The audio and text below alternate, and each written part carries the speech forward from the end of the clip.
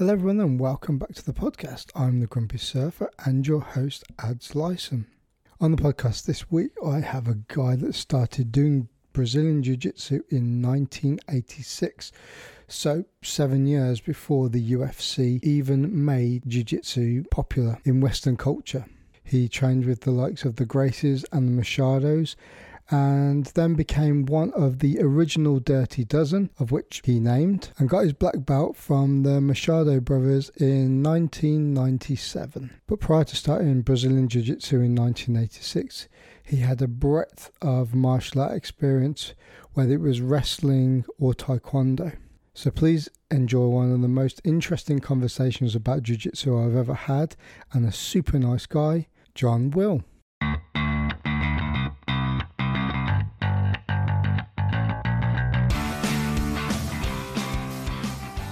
John Will, welcome to the podcast. Thanks for having me, Ed. Nice to be here. 3 questions. How are you? Where are you? And are you training today? I'm awesome, and I'm in Geelong, which is a regional town in Victoria, Australia. And yes, I'm training today because I'm not insane. That is the correct answer. Awesome. It's quite interesting, really, and I think it's a bit of a coincidence because when I left the military last year, I set up my own business, therapy business, and doing the Bowen technique. And the Bowen technique originally, I don't know whether you know or you probably do, is it actually originated in Geelong in Australia, which I thought was quite random when I was kind of looking you up a little bit. That is pretty random. Yeah, wow, it is. Can I ask you a question before we get going? Yeah, sure. Where did you serve in the military? I was in the Royal Marines Commandos. Okay, got it. Because I've done a bit of work with the Marine Corps in America and other places. So right, okay, I'm with you now. Sykes Fairburn, rock on. Well, it was kind of one of the things that I was going to talk to you about as well. A little bit later on, was sort of like the combatives and working with the police and that side of things, because as we're going to be talking about jiu-jitsu, I hope, it ties in quite nicely. I mean, let's a little bit of background history, and the reason why, I guess people have an interest in you is that you were one of the original Dirty Dozen, so one of the first 12 non-Brazilian black belts to receive their black belt, and you got it from Machado, didn't you?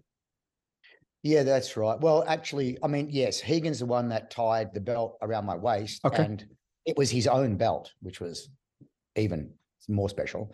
But all of the Machados were there, except for Carlos, who was in Texas at the time. But the other 3 were there. So 4 of the Machado brothers. I was lucky in that respect. Well, it was early, right, before they all went their separate ways. And, when I say separate ways, I mean, geographically speaking, they all went and did their own thing, right? But in those days, they were all teaching in the one spot, with the exception of Carlos, who was in Texas. So, yeah, they were all there, and got my black belt in the early part of 1997. So I've been in and out of the Dirty Dozen like a few times, because someone will make a claim that they got their black belt before me. Now I'm out. And then someone calls bullshit that I'm back in, and it was kind of like that a little bit. Whatever. I mean, but it's become a bit of a thing, I coined the phrase. I was the first one to coin the phrase Dirty Dozen as just a tongue-in-cheek, off-the-cuff thing in an interview, or I forget, in an article or something way back. I just had to come up with a name on the spot, so I just made that name. But it's become it's got a bit of traction, so it's kind of funny. It's quite strange, isn't it? Because if you kind of look back into the history, and you can go on Wikipedia or other magazine articles that kind of quote these things like the Dirty Dozen as kind of the collective group, it all makes it sound out that everybody that was a non-Brazilian that got their black belt back in sort of like the 90s, you all train together, which isn't necessarily the case. It's just over the years, everyone's just collected all this information and put it together in one thing and gone, oh, look, this is what happened, because, a lot of you guys were all training with lots of different of the Brazilians that came into America at the time. And it just so happened to turn into this, cliche thing with all these videos that have come out now to say, you know, these are the OGs basically. Yeah. I mean, it was the Machados. It was a little, there were quite a few of us with the Machados all training together. But so there was Bob Bass, who was the first black belt. And then there's me, Dave Meyer, Chris Howder. Who else am I? Gee, I hate to miss out. So there's at least four, right? There might be. So 4 or 5 of the Dirty Dozen all came from the one mat. And then the rest are all spread out all over the place. I think we... Is there like a yearly seminar where the Dirty Dozen get together and they sort of like spin a few stories and have a few beers? Or is it just a case of like, no, you know, we're part of this name? Yeah, it's the latter. But it would be a good idea. And, you know, we've made noises about doing it, but half of them we couldn't track down. I don't think there's probably half of them that don't even train anymore, I would imagine, right? Like I didn't know Craig Cook, for example. And I mean, what can I say? I mean, back in those days, Craig Cook was one. I think he got his black belt from Henzo, but it was kind of, look, there were, I'm not making any comment other than there were some people who got a black belt because it was just like, okay, outside of the Dirty Dozen, let me say that. I mean, you can make any inference you wish to make, but outside of there were people back in the very early days. I know a couple that got a black belt. They were not a black belt. They just got a black belt because they'd done a whole bunch of judo when they were young, and then they were on the mat and they were getting older. So someone said, look, well done. Here's a, what do you call it? What would you call it? An honorary black belt, you know, good job, well done. But no one took it seriously, and because they weren't on the mat. And whatever. There's people around like that. I'm not taking away from anyone. It was, you know, it's fair enough. But so there was some of that going on back in those days. So when I think of the people who were the OGs, I think of the ones that were on the mat actually training, and none of those particular kinds of people. But yeah, we should get together. I mean, I don't know how many, whether we could round them all up, but it would be a fun thing, right? You know, even if we get together and do a seminar and raise some money for charity. I mean, I'd be more into that. Right, you know, do something so the money goes somewhere, not to them. Probably most of them are desperate and financially living in their mum's basement or something. I don't know. It's good to see that even the politics of jiu-jitsu is kind of still floating around in the early days, as it kind of is now between academies and clubs and stuff. Yeah. When I started jiu-jitsu, I started in Gracie Baja, you know, which is now a franchise. Back in those days, it wasn't. It was one mat in Baja. And on that mat were High Gracie, Henzo Gracie, Higan Machado, Hodger Machado, Johnny Machado, Carlos Machado, Jean-Jacques Machado, Helion Gracie, all on the same mat. Like they were all on the one mat. They were just purple belts and brown belts. I think Henzo was a purple belt. So, you know, we're all in the one room. But, you know, nowadays it's like everywhere, and it's a franchise, and it's kind of weird to me, you know, but in those early days, it wasn't political. As far as I was aware anyway, it was quite good. And one, we're all in the same room. And two, I remember being in Rio and Higan saying, let's go over to Carlson's gym. We'll say hello to my Uncle Carlson, you know, we go over there and blah, blah, blah. And, you know, so everyone was very friendly and very cool. And there wasn't, I think the federation has made it grow through competition. And then it's been more political because of the competition scene. But back then it was much more of the kind of brotherhood that people would like it to be, you know, back in those early grassroots kind of days. It was pretty cool. And no one knew about it outside of Brazil. So how do you feel that's kind of changed over the years? Because there's, I mean, it depends how hard you look into it. I've been quite lucky in the fact that because I was in the military, I bounced around lots of different clubs. So when I got drafted somewhere, I'd train there. I'd train at a club for maybe 2-3 years, and then I move off somewhere else. And you read these they're almost like horror stories, really, that you could say have a negative light, where some coaches won't let their black belts, for instance, go and train anywhere else, or they have a negative sort of like outlook on their students training at other clubs, where I think that should be quite a normal thing, because if you stay stagnant and you have training partners that you always train with, then you're learning their game and you're not really developing your the way that you train with lots and lots of different people. And I always find that quite strange. And over the last sort of like 5 years, especially where I live, because I live in the southwest of England, which is, there's a jiu-jitsu community, but not like a big city where you've got lots of different clubs all sort of like in a 5 mile or 5 kilometer radius. And they've got kind of like this almost animosity to a certain extent.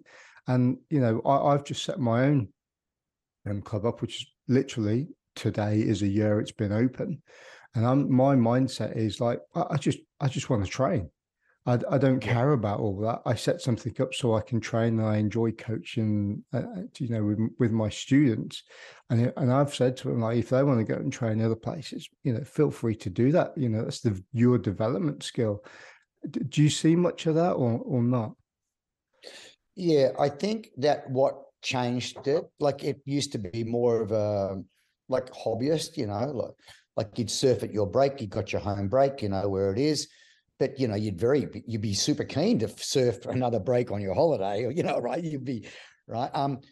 But then I think what changed it is two things. Is one is the competition. So competition scene. Now it's like we're gonna be competing against you guys. So that's going to be a problem down the track. So we don't want to get that friendly. We're competing against each other. That changed. It wasn't when I started jiu-jitsu ads, there was a competition scene, but it wasn't like now. Now there's a tournament every weekend if you want to go and find it. So it was a very grassrootsy kind of idea, but the competition scene has grown tremendously over the last couple of decades. And so I think that's created a bit of the, what do you call it? That separated kind of idea. And then the other aspect is business. It's now a business. I mean, it didn't used to be a business. It was just a hobby, right? But now people can make a living. And so if you're making a living and there's another guy in town who's making his living, there's market share. And if there's only 50,000 people in your town, there's limited market share. And now if there's 2 schools, you're dividing that market share. Now you're getting half the income. If there's 3, now you're getting a third of the income. So why would you want to socialize? So now, please don't misunderstand. I'm okay with it, but I had the luxury of being okay with it because I'm financially retired. I'm cool. I don't need money anymore. So that allows me to get up on my high horse and say, of course, bro, I don't care. But when I was paying my house off, I go, no, I need those clients, right?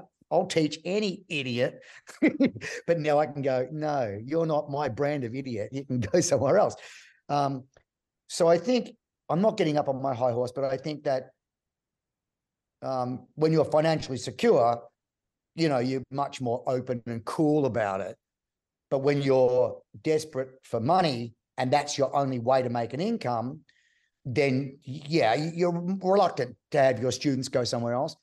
Possibly because you're scared or have some fear that they might like the other instructor a little better than you and therefore join up and quit your school. Now, I have a particular view on that. If that's the case, they need to be there. Because as you and I probably both would very much agree on, people need to be, we will attract the people that are like-minded. Right. And if the other school is not exactly, it would be more of a problem if the other instructor over there was very similar to you. That would be more of a problem. But they're all, they're different. They might be more hip, more young, more crazy, out partying. So people will need to go, they will eventually end up where they need to be. So I'm okay with it. But yes, I think the sport changed it, and the fact that you can make a business out of it, those two things really made it a little bit less free, let's say. I think when you look at it like that, you definitely, they're kind of like the underwritten things, right? They're things that people don't talk about. I mean, there's a few things in jiu-jitsu that people don't talk about openly, because it's orientated around the head coach. One of them's gradings. How do you get your next belt? It's almost kind of awkward, isn't it? That sort of conversation. And the second one is the business side of jiu-jitsu as well. It's nice. I enjoy, like for instance, for me, as a you could say a new coach or a new business owner, because that's what I am. I speak freely about it. I have no background in running businesses. I've literally been doing it for the last 18 months, running my therapy business and then opening up this jiu-jitsu school. But I don't have a background in business, but from the jobs that I had when I was in the military, when I left, has kind of given me this mindset and this logical path to go along. All the stuff that's kind of boring, insurances, your stores, all the background stuff that you have to think about to run a place, as well as how do you get your clients in, how do you advertise, have you got an advertisement campaign to bring new students in? How are you when you coach? Word of mouth is a massive thing. Advertising these days, it's all over social media. People are flicking through things like this, and they might see something, but if your name's out there and they see it enough times, they remember it. So all these things are in the background. And I think, like you say, it's the business side of jiu-jitsu is almost kind of the hidden dirty thing, along with asking about gradings and stuff, I guess. Yeah. I'm one for, like, let's say, being fiscally or financially literate, however people want to interpret that. I think it's incumbent upon us to get across that. Now, not for the idea of, I just want to make money for the making money's sake. There's better ways to do that. But I think that here's what I've learned by getting my shit together when it comes to finances and money is, once you do that well and you don't need money anymore, then you're teaching from the pure place. Because if I teach a seminar like I did last weekend, I'm not doing it for money because I've got that shit sorted. So that means if I'm there for the perfect reason, because I want to be there, not because I have to be there. And that alone is a reason to get your shit together financially. Do you understand what I mean? Whereas if you have to be there because you need the money, because you haven't been financially literate, you haven't educated yourself on how to make money, how to invest it, you haven't done any of that, and therefore you find yourself at 50 years of age with no savings, you don't own your house, none of that stuff, then you're going to be teaching, you're going to be doing anything, you're going to be teaching anyone who can pay you. That's not ideal for them or you. Well, it comes from it comes from a difficult place then, doesn't it? And yeah, and I guess what we were kind of alluding to earlier with your mindset, as well as I guess the reason why you've done so well is, you're one of these guys that you started jiu-jitsu a long, long time ago, but you've been doing it now for what, nearly 30, 40 years. Now, somebody doesn't do that unless they're passionate about it, and two, that they enjoy doing it and they enjoy teaching. Now, if you do something, again, martial arts isn't exactly the most lucrative thing on the planet to go into business with, let alone, get to the standard where you can say, yeah, I'm an instructor and I'm a coach, especially in jiu-jitsu, because it takes a long time to get to that, say brown belt, black belt level where you can start getting into the coaching side of things. Then if you're doing just to earn a few quid here and there, then I guess you're in it for the wrong reason. Yeah. And I think you almost touched on this point, Adz. I don't think it's sustainable.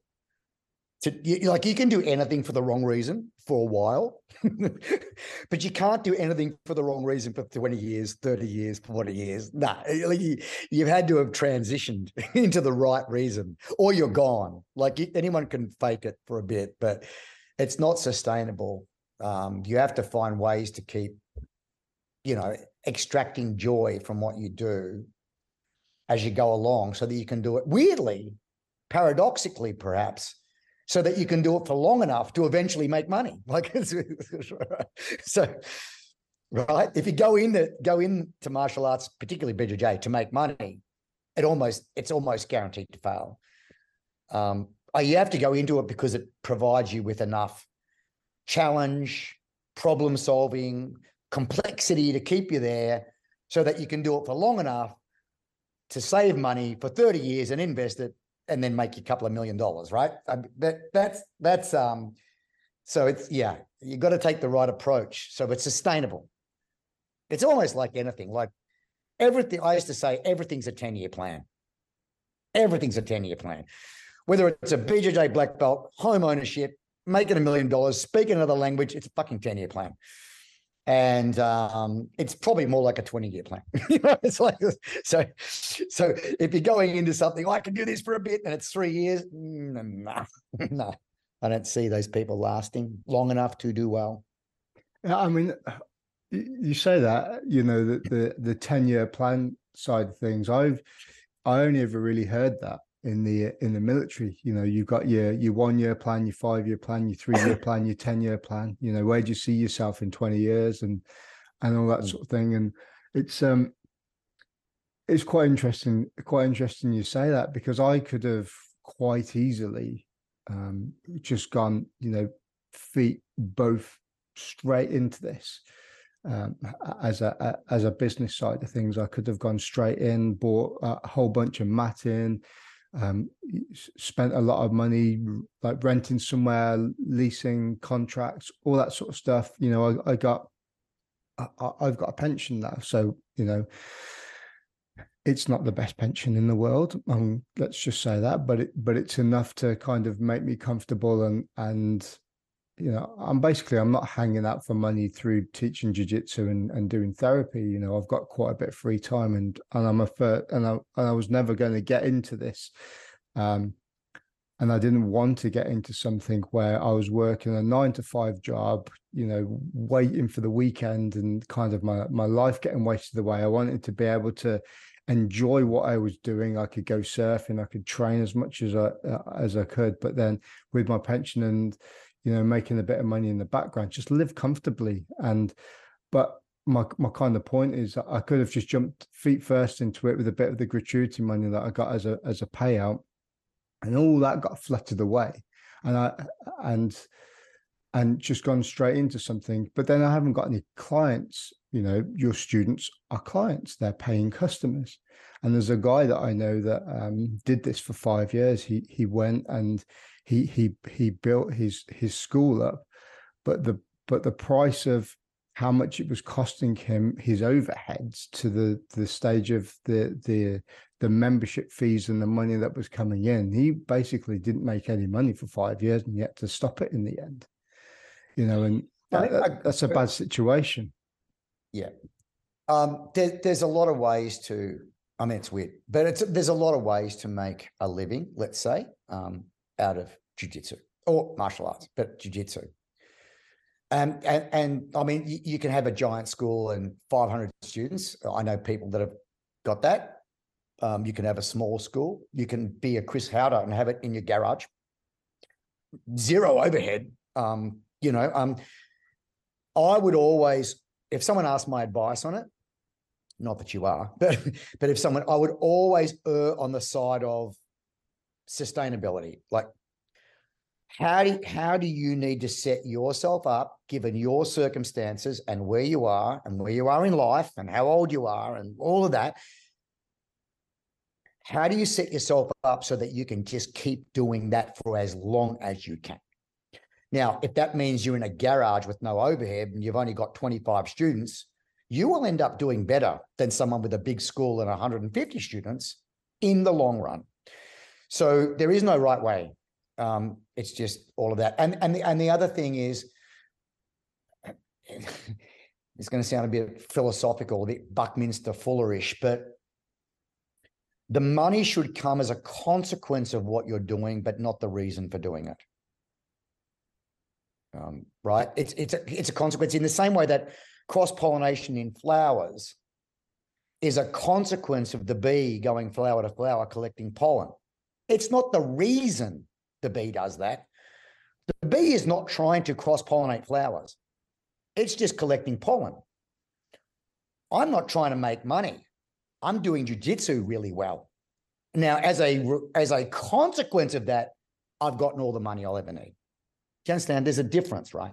Sure you do. But I've seen people going in there and they're all about making the money. And it's just like, wow, no, you should be for other reasons. And if you do whatever the fuck it is, like if it's folding airplanes, doing origami and making paper planes, if that's your thing and you are really excellent at it and you're one of the best ones, money will come. You'll find a way. But it can't be the reason, because I don't think it's sustainable. So. You and my dad would get on amazing. You've got because we're both old. I did not say that. That came from you, not me. Stab. Yeah, it's a very unique thing what you've just said there, because not a lot of people have that insight or the or kind of like I guess it comes with experience, trial and error and failure and getting back up and resetting those goals again. But I think people don't have realistic expectations as well. It's I mean, you can use this analogy as your new white belt that joins your club or your academy, or surfing, for instance, where they like the idea of it. They want to be good at it, but they want to be good at it real quick. They don't want to do sort of like the hard yards. Jiu-jitsu, full well, it takes a long time to become even remotely semi-good at it. You can define that in whatever way you can think. Same as surfing as well. It's a skill. You can't just expect to become a professional in a day's tuition. You have to spend the hours on the mat, in the sea. The classic cliche of your 10,000 hours to become even remotely good at something, and it takes a long time to do it. And I guess in a way, that's, if you stick at it, it gives that personal sort of like satisfaction, knowing that you've got to a point where you go, do you know what? I actually worked really hard for this. And all that experience that comes from behind it, your coach as well kind of puts their philosophical outlooks onto things and almost becomes like the guru. And then that's kind of comes back to the idea that if you're a really good coach and you're a really good instructor, you're almost passing your life's lessons onto other people as well as teaching them something really cool. Yeah. I think very few people are going to go into choose jiu-jitsu as a martial art if their goal is to get a black belt. There's easier ways. Buy one. Do taekwondo. So that's not your motivation. You get the black belt as a consequence of just doing the work. And you get money, in my view, as a consequence of doing the work for long enough and investing the right way. So, but it's not the reason. Like a black belt's not the reason. So for me, it's all the same. And in jiu-jitsu, like to extend the analogy, You know, you wouldn't have just a guard game, right? What would you say to me if I just had a guard game? You know, you go, you need to learn to pass. You need to learn to finish. You've got to have a takedown game. You've got to have some self-defense applications. You know, you've got to be able to, someone's whacking you on the head a whole bunch of times. You've got to be able to cover up. So you would tell me that you can't just have a guard game. And then when it comes to income, you can't just have one income stream. You're already doing jiu-jitsu. You've got your pension. You've got your Bowen. So you've already got at least 3 that I know about. And it's those 3 together that make you more complete. And if you take away one, then you're like everyone else, right? So, yeah, I don't see a distinction between jiu-jitsu and life. Like every aspect of my life and every aspect of jiu-jitsu is all the same fucking thing. It's all congruent everywhere for the same reasons. What drove you to doing martial arts in the first place? Because you know you were quite competent in a few other different arts before you even took up jiu-jitsu. So, you know, what drove you to it, and what drew you to jiu-jitsu after becoming quite competent in those different martial arts? I started doing martial arts probably for the same reason that a lot of people have studied, in that, you know, I got into a few. My father was a policeman, and then he changed jobs, locations a bit, like an army kid. You know, I guess so he moved around. So you're always the new kid in the school halfway through the school term. And so the pecking order of who's friend, whatever's already been established, and you're the new kid in there. So you're getting bullied or getting into some fights and stuff. And I was fearful as a child because of some of those. I remember a couple of people in different places, like they'd be every day in my face bullying. And I just went, I just need to build my confidence. So I started with wrestling, and then wrestling worked because, you know, I'd take them down and mount on top and just go to town, ground and pound, and that worked every fucking time. Like, right. And then I took up Taekwondo, and every fight I got into after that, I'd still go take them down, mount and ground and pound. And then, so I went, well, this is not working. I got my Taekwondo Black Belt, and but I wasn't using it in any of the fights. And so then I went to Southeast Asia and trained in Indonesia, Thailand, India, Japan, China, and trained around for 10 years, trying to, you know, find what I was looking for. Being a dojo rat, I had no money, but then I made a magazine called Blitz, which is an Australian martial arts magazine. I just started it in my own house with a Commodore 64 computer. It worked out. It was only 4 times a year, seasonal publication, but it made me enough pocket money. It didn't make me rich, but it made me, you know, it made me enough. It made me the same as wages, you know, working in a hardware store or something, you know, like, so, or Tesco, you know, that kind of money. But it was, but at the same time, I had a freedom of time. So, and that allowed me to travel around. Now, in the early part of that magazine, there was a guy came from Brazil to Australia, and he put out a challenge for money for anyone who wanted to fight. This is in Valetudo. Like nowadays ago, people go, oh yeah, I get it, but not in 1986. In 1986, that was a weird thing to do. Like challenge the martial art community to a fight for money. Like that was radical back then. So I wrote this 1-page article about it. No one took up the challenge. So I became interested. What the hell? Who is this guy? What's going on? So with a little bit of detective work, I heard he was a jiu-jitsu guy. I didn't even know what that was. I thought jiu-jitsu was, you know, Japanese jiu-jitsu. So I ended up going over to Los Angeles, rocked up to Horry and Gracie's garage, did my first 5 lessons. After I did an interview with him, he said, do you want to do some lessons? I said, sure. I paid through the nose for those lessons. Like it cost me all my money for 5 lessons. Then I had to go home to Australia because I was broke. But I learned enough in those 5 lessons that when I came home, I was trying to fight every judo black belt, karate black belt, taekwondo black belt that I could find. I'd come in and take them down with my wrestling, and then I'd jiu-jitsu them with my armbar and my back choke and my Americana, you know, very basic stuff. And I thought, shit, this is working. Like, I should do 10 lessons instead of 5. So I saved up. 6 months later or something, I went back to America, back to Horian's garage with the intention of not training there because I couldn't afford it. of getting an address in Brazil where I was pretty confident it would be free. That's not true, but I thought that because surely it's got to be the same as India and Thailand and everywhere else, where if you just turn up, they're going to let you train. So I went to Oriens, and Adz and Machado was teaching there at the age of 18. And he said to me, "Don't train here, you idiot. Go to Brazil." And I said, "Funny you should say that. This is with like no English." And he said, "I'm going down there next week. Come with me." And we've just been great friends ever since. So that's how it started for me. And I went to Brazil, Barra Gracie, and it was only 5 or 6 years later I realized, holy shit, where I was and who I was training with. I just pure luck, right? And then the UFC happened in 1992.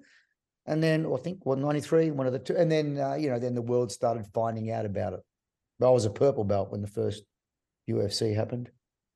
Yeah, it must be quite, as you look back at it now and you look back in time and you see kind of like the, because jiu-jitsu's got so popular now, it's one of the fastest growing sports in the world because of, the UFC and the One Championship and Bellator and, and all these things that are becoming mainstream media, regardless of what sort of element of martial arts they're using.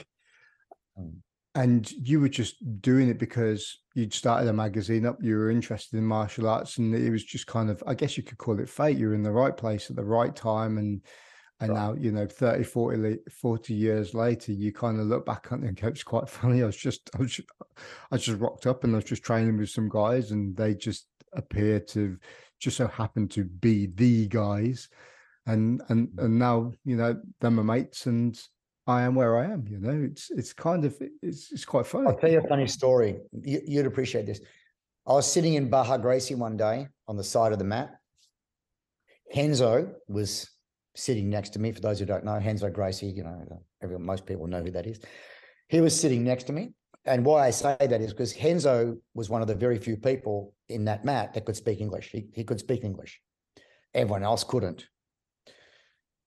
Except for Carlos Machado. Carlos Machado spoke English. Renzo Gracie spoke English, and I don't think anyone else did. So Renzo's sitting next to me. We're on the wall. These guys start coming in the door. Fabio Gurgel, and a lot, some big names. And everyone's starting to go, "Oh, wow. Oh, look who's here." And I turned to Renzo and I said, "Is it some special day?" And he goes, "Oh, no, that's a top guy. He's this guy. They're famous guy." I said, "So why are they coming here today? What's the deal with that?" And he said, "Oh, they've come to train with him." And he pointed to Hagen, who was sitting next to me. I've looked past Hagen and gone, "With who?" He goes, "With Hagen." I've gone, "With Hagen? Why would they want to train with Hagen?" And he looked at me like I was insane. And he goes, "Don't you know where you are?" I go, "What are you talking about?" I just thought they were my mates on a mat. And I didn't realize that at that point, Hagen was like the best one in Brazil and all of that stuff. And so I forget, I don't know, but I've been doing jiu-jitsu for a bit. So I didn't know. They were just my friends who happened to be, doing jiu-jitsu. I never thought, I didn't choose them because they were great.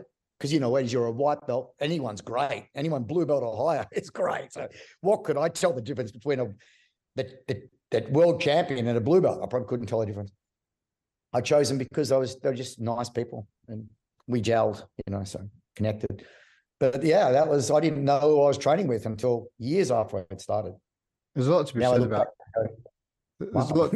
There's a lot to be said about social media and kind of the incorporation of the internet into modern day society. At the early 2000s, late 90s, where everybody's got access to everything now. You've got all these tutorials that people delve into. You got YouTube videos. BJJ fanatics. People pay through the arm and leg to get Gordon Ryan's latest video that's like probably, I don't know, 10 hours worth of tuition that you're never really going to practice in your own house. You're going to watch it and then try and incorporate that on the mat. Maybe, I don't know. I find it quite funny, really. That's what I think. I mean, people have asked me, the question I've often been asked is, what made jiu-jitsu? Why is it taken off? And in my view, it's just because it started at exactly the same time the internet started. That to me is the reason. If it could have, that could have been Taekwondo. Now, it probably wouldn't have got as much traction, but I think it would have been. So the UFC happened at about the same time that the internet started happening. So it was just a beautiful timing. Yeah. Especially when you look back and you look at the guy that went into the UFC and took down all these massive guys in the ring, a guy that, without being horrible about it, kind of looked like your dad. Your dad's in the ring with all these guys, and then all of a sudden he's taking them down, he's taking them back, and he's choking them out. He's not even striking. He doesn't want to strike because he's kind of making a point. And when that comes out on VHS and everyone's going, "Oh, have you seen this?" Yeah, I can see that, especially if you are into martial arts as well, and everyone's like that. Oh, how'd you do that? And especially in this country as well, jiu-jitsu didn't really kind of take off until, probably when you got your black belt, sort of, 97, 98, early 2000s, people were... Started the millennium is when it started to... Yeah. Like, that's normal people would do it. Prior to that, there were people doing it, but they were all fighters. Like, I think in the early days, the only people coming in were people that were fighters or thought they were fighters or thought they were hard. That's the only people. Normal humans weren't walking in. Accountants, engineers, people who work at Denny's, they weren't in. No way. It was just fighters until about, as you say, maybe 2000 or something. What's your thoughts on, BJJ self-defense versus competition versus, recreation? What's your thoughts on that?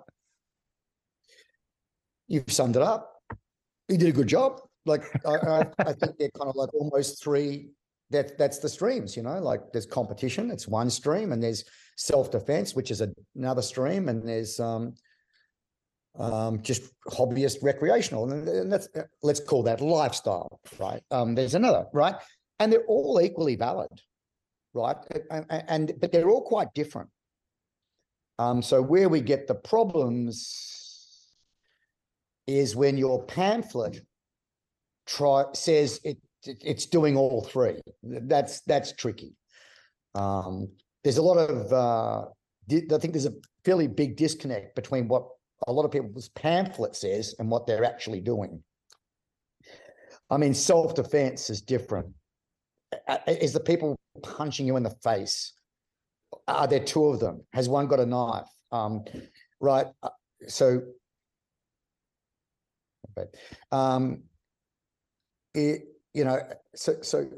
a lot of jiu-jitsu people are vulnerable in a self-defense situation because of their effectiveness. like they're so effective against one person that they automatically assume that they're good for self-defense.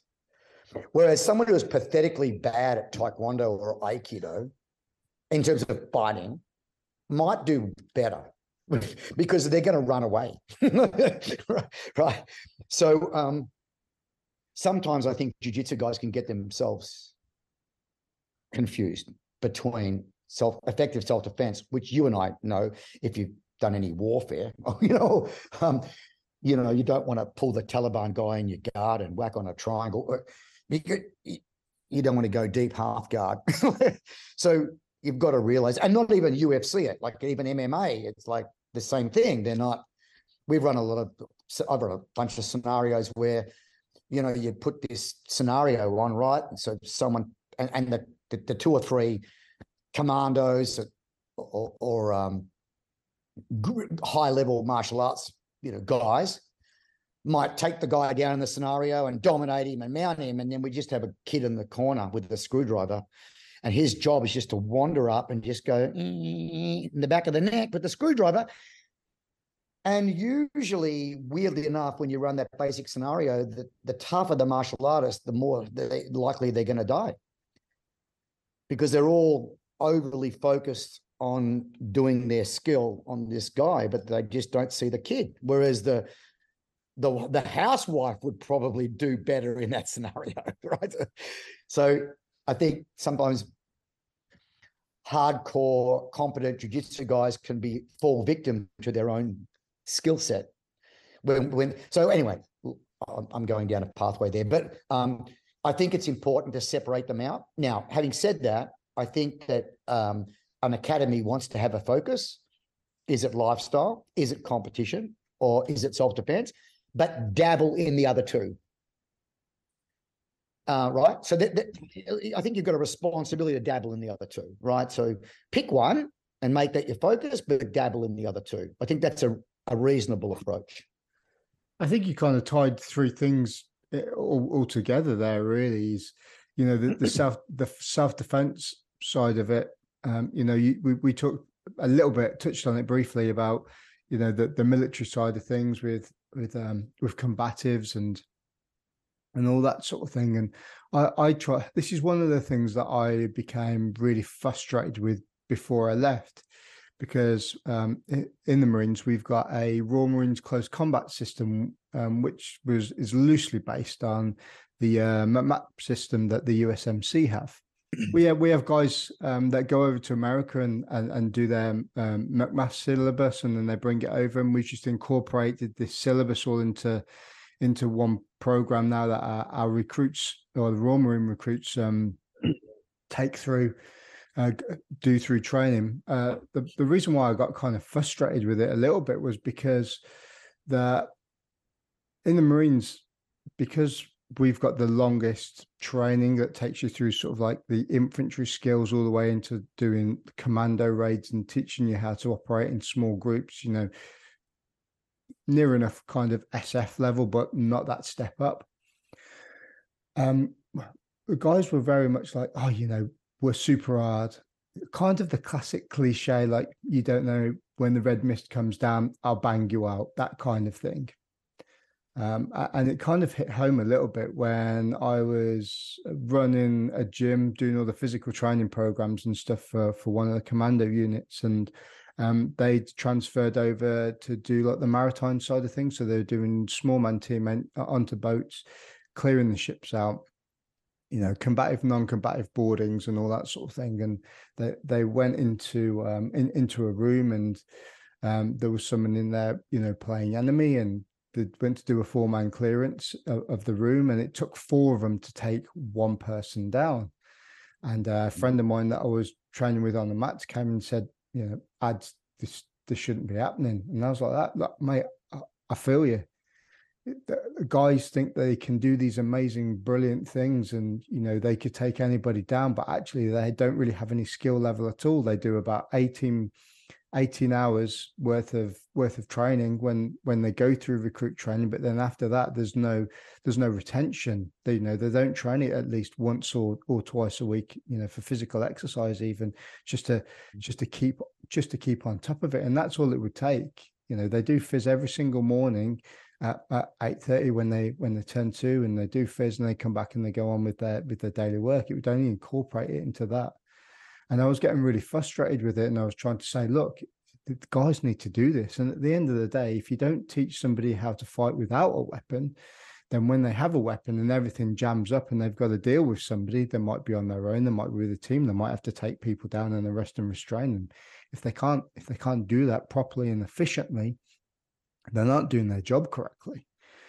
Yeah. And it was very much like, it was because it wasn't something that they had to do to get a tick in the box to go away and deploy. Then it was just kind of, if someone was interested in jiu-jitsu or grappling or something like that, then that's the only way that those lads would end up training and doing that.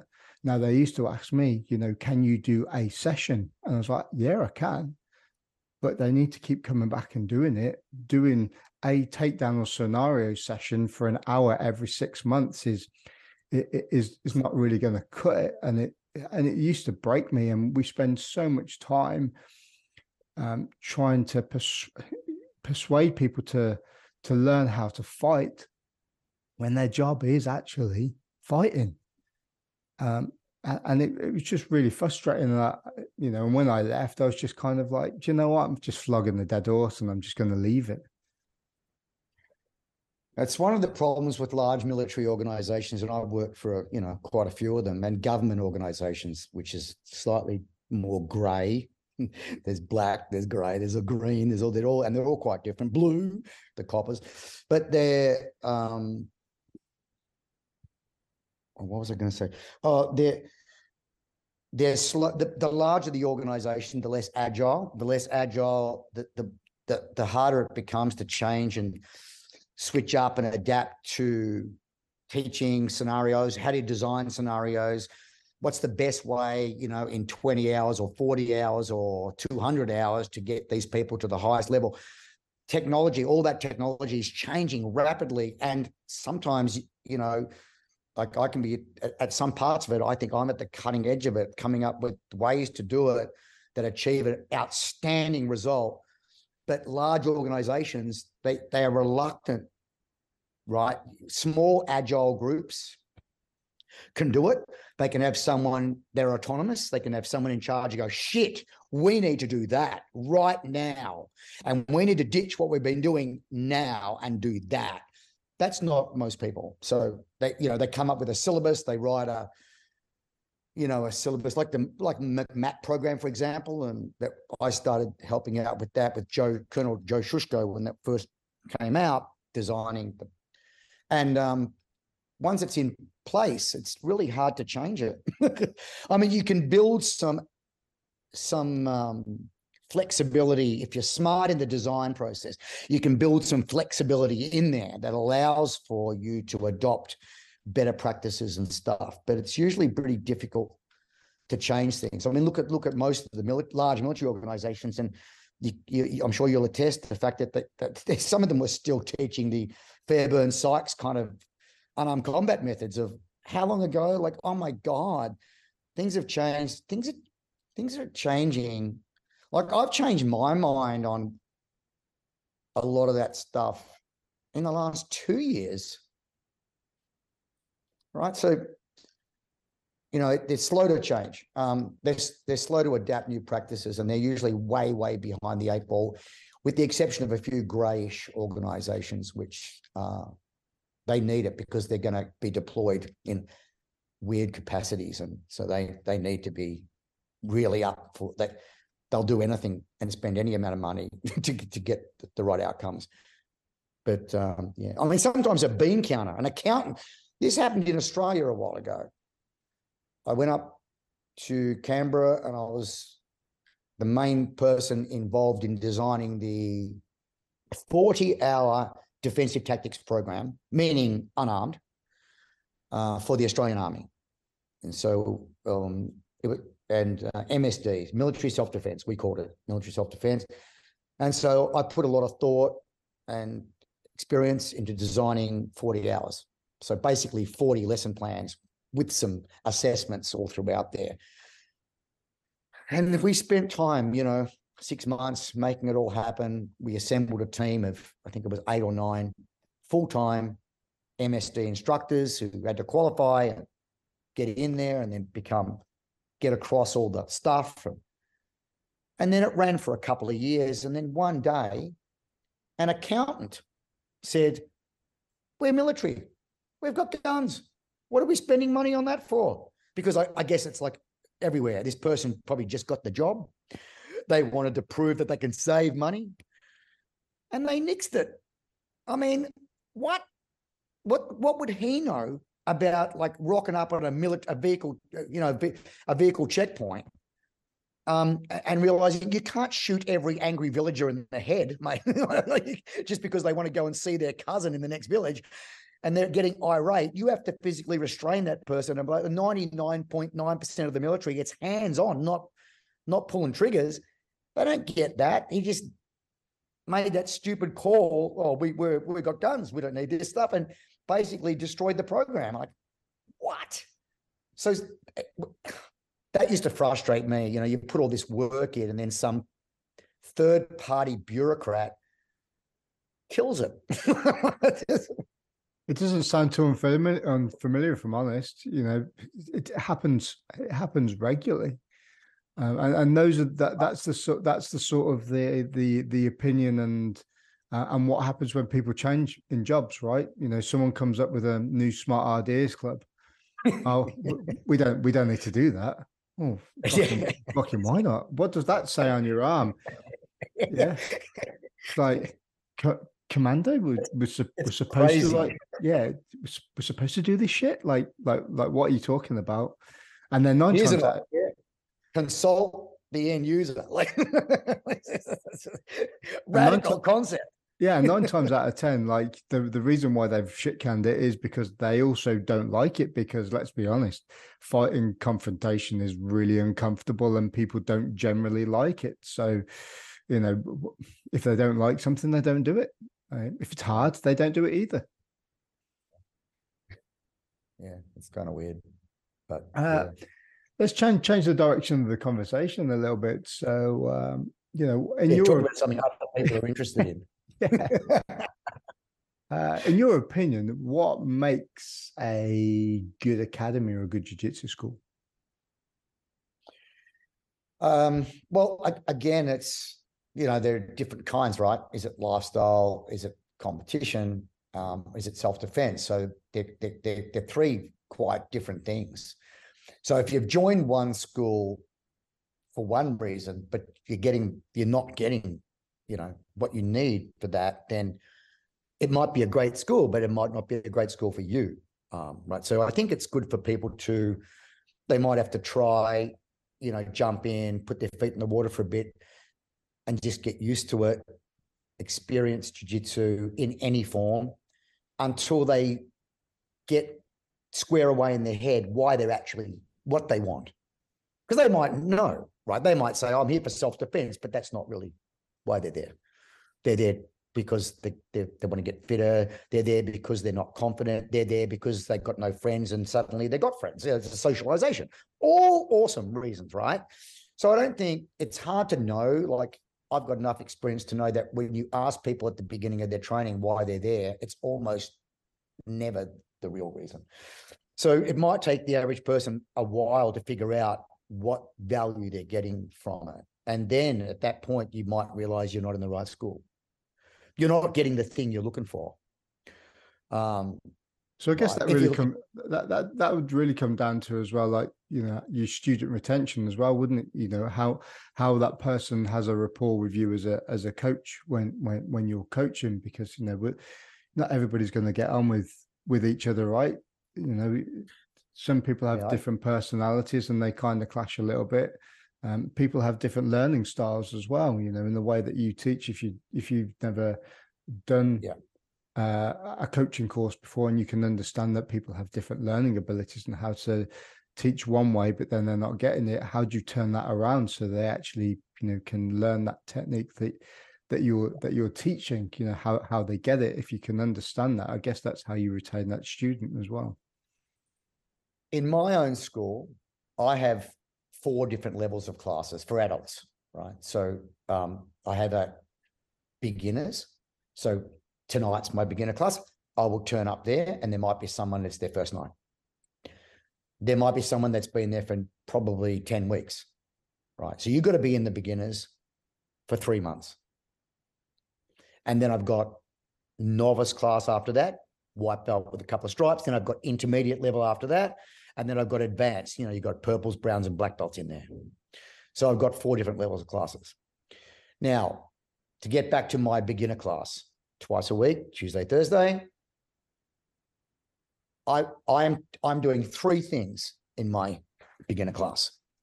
1, I'm giving you some self-defense because you've said it to me when you walked in the door, you want to learn self-defense. And even if that's not why you're there, you've said it. So it's incumbent upon me to give you some self-defense. So shell, crashing in, clinching, fence, question, preemptive striking, a la Jeff Thompson. So I'm teaching some self-defense in there. I'm also preparing you for my BJJ class. So I've got 4 specific ground drills, positional drills, that is preparing you for when you come into the actual novice class. So I'm self-defense. I'm preparing you for my BJJ class. And the third thing, which is to my point to your question, is I'm teaching you how to learn. So I'm teaching you, actually training you how to learn, to make you more receptive to my coaching style and how it's going to work. And so that's why in my beginner class, I take a 3-pronged approach to self-defense, prep for the BJJ class, and how you can be a fantastic adult learning machine. So that's where my effort is going.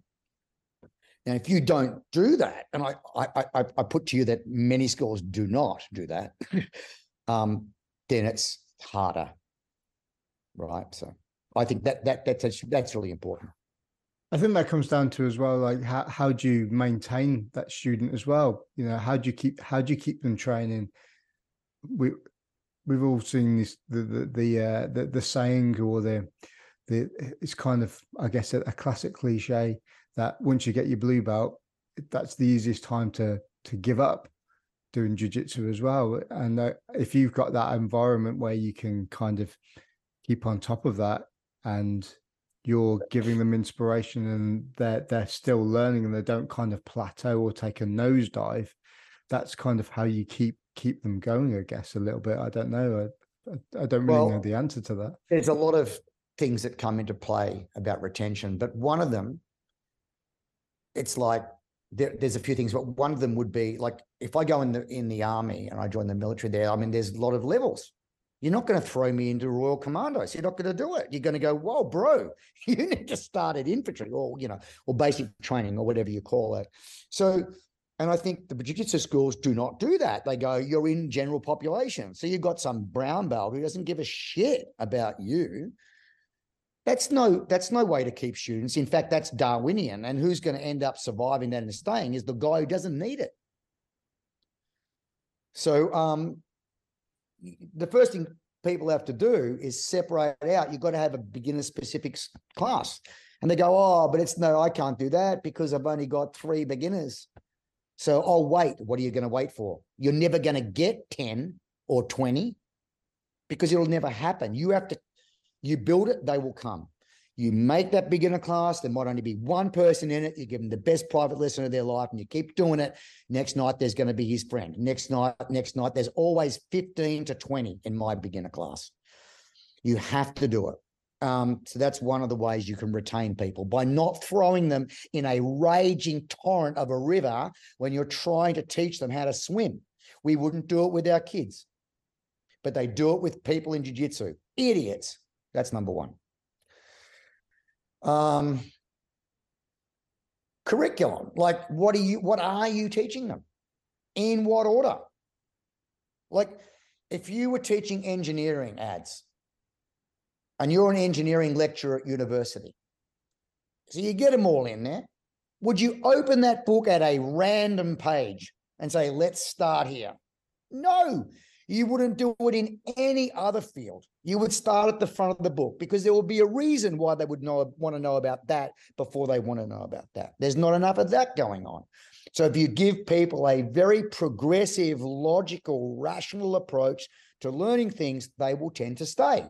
If you don't, they're confused as all hell. So that's 2. I can come up with 100, but it's all of them put together that allows you to retain students. Because the average person, as you say, if they jump in there and had that Darwinian experience, because you put them in general population, so it's been, let's say, hellish for them, and then they've got through and somehow got to blue belt, and then in their mind they're going to go, I've got to do all of that again for purple belt? Bro, I'm out. Of course they're out. It shouldn't be. This should not come as a shock to anyone. But if it's been progressive and thought out, and a lot of things in jiu-jitsu are not thought out, they're just and everyone is in the same class, and it is just taught in a random order. Like, oh my God. Like if I'm talking about, name anything in jiu-jitsu, there's the crucifix, something similar, passing the guard. The average jiu-jitsu school does not think about what should be the first guard pass. Because I could prove that to you, because I could ask them that question, they'll have an answer, and I'll say why. And they won't know why. So when you ask why they're doing it in that order, they go, I don't know. Well, maybe you should know. I know. This kind of brings me on to my kind of next point. You kind of leading. It's like you've got my notes that I've got written up here, and you're going down them for verbatim at the moment. I had a student in my class last night, and he was trying to, I do something very similar to what you were talking about. So I teach maybe 2 or 3 things from each position. So open guard, closed guard, side control, back control, and just keep going over and over and over and over those until I know that, they're picking it up and they start doing it autonomously. And then they'll start throwing a few more little technical details into, to develop them. And he was trying to do this kind of guard pass where you've got the trouser grips, and you step in with one leg, and then you do like a really big back step. And I'm like, mate, you can't even do a Toriander pass yet. So there's no point in even thinking about that. And I think people are quite quick to rush to where the techniques, I call it the circle of doom, fad techniques that have, are popular. So, a few years ago was leg locks, when Gordon Ryan and, the Danaher Death Squad were doing like leg locks. Leg locks became, super popular. Everybody wanted to do it. And now it's kind of tethered off a little bit, Gordon Ryan, obviously the pinnacle of jiu-jitsu at the moment. Everybody knows his name. He's kind of doing them, but then he's gone back to basics again. He's gone back to like pressure passing, securing somebody, knee slice passes, leg pummeling, all these sort of things that kind of fundamental jiu-jitsu. He's kind of going back to that and just showing how good it is. Like Roger Gracie, you listen to how Roger talks, and he's like, he doesn't know lots and lots of technical techniques. He knows how to do the fundamentals well, but do them in a way that people can't stop him from doing it. They know what he's doing, but they just can't stop him doing it. And these, I call them fad techniques. People trying these lots of different things. And I think if you're trying to teach lots of different things, like you're saying, it becomes super confusing for students as well, and they kind of don't know where they are when they actually start to spar. Yeah, beginner. I walk in tonight after my beginner class tonight at 7:00. I got my advanced guys. I can be teaching Kani Basami entries into inside Ashigarami, inverting out, backside 50-50 helix. It doesn't matter because they've been training a couple of years before they got in there, so it doesn't matter. But one of the problems we talked earlier on about the internet being a boon for jiu-jitsu in that, it spread it, right? But there's a downside, and that is prior to the internet, the only way you people would come up again see a new technique was physically going to a competition. Oh, shit, Philippe beat everyone with this bloody thing.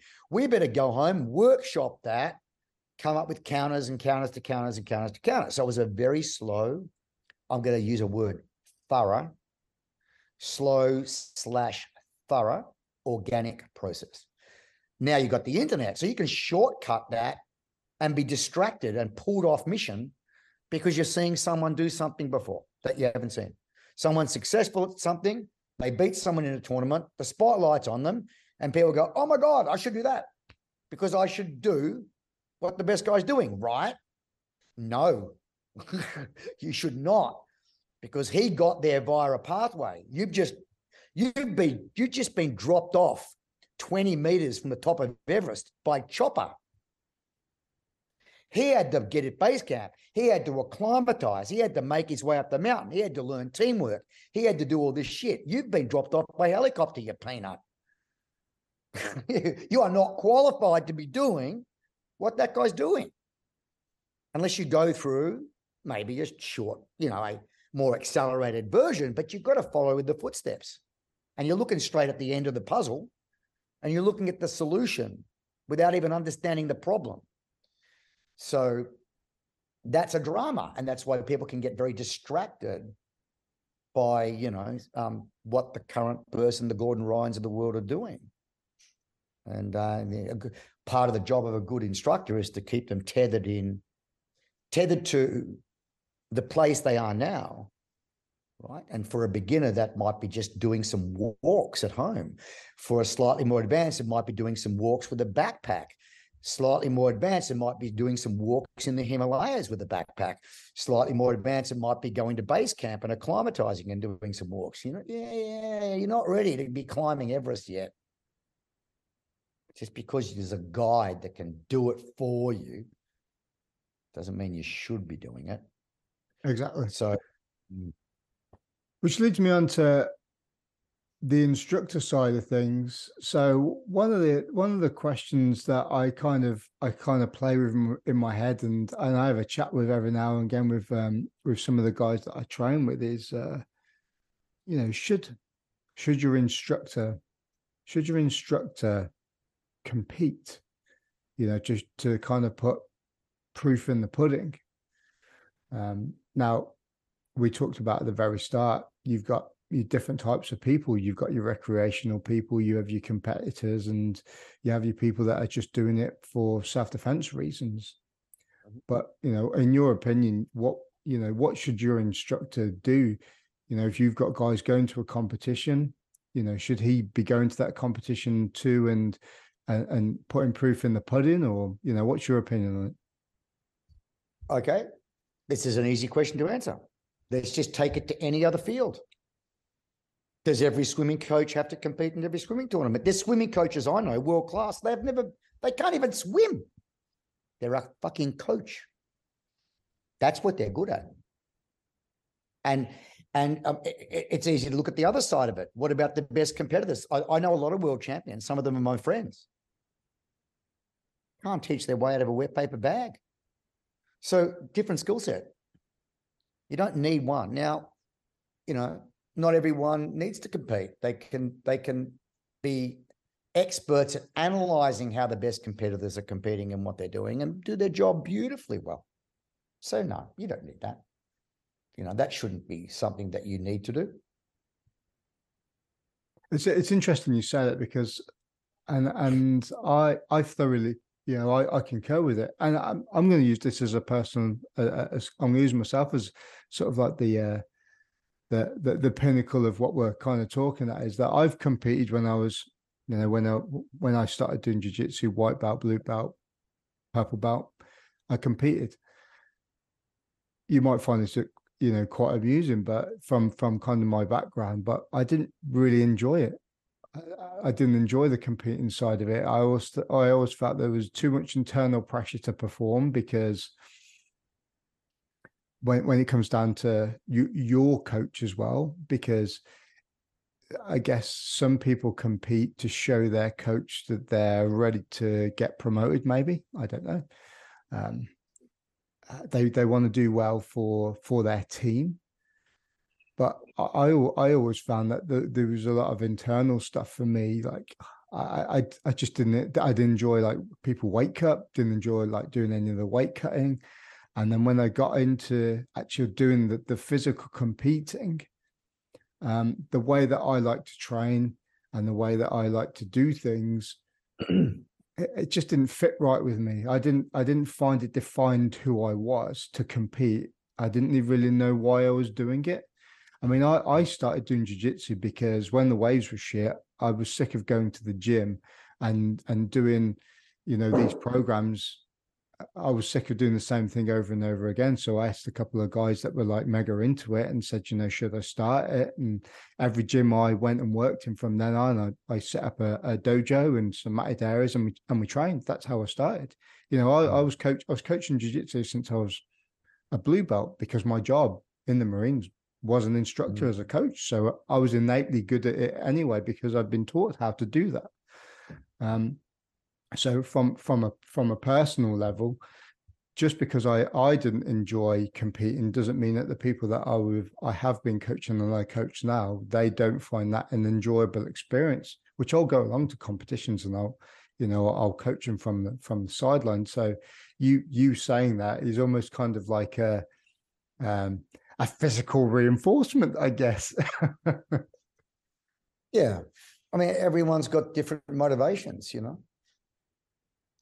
Are you fighting for your country? You're fighting for the guy next to you. You're fighting for yourself. I mean,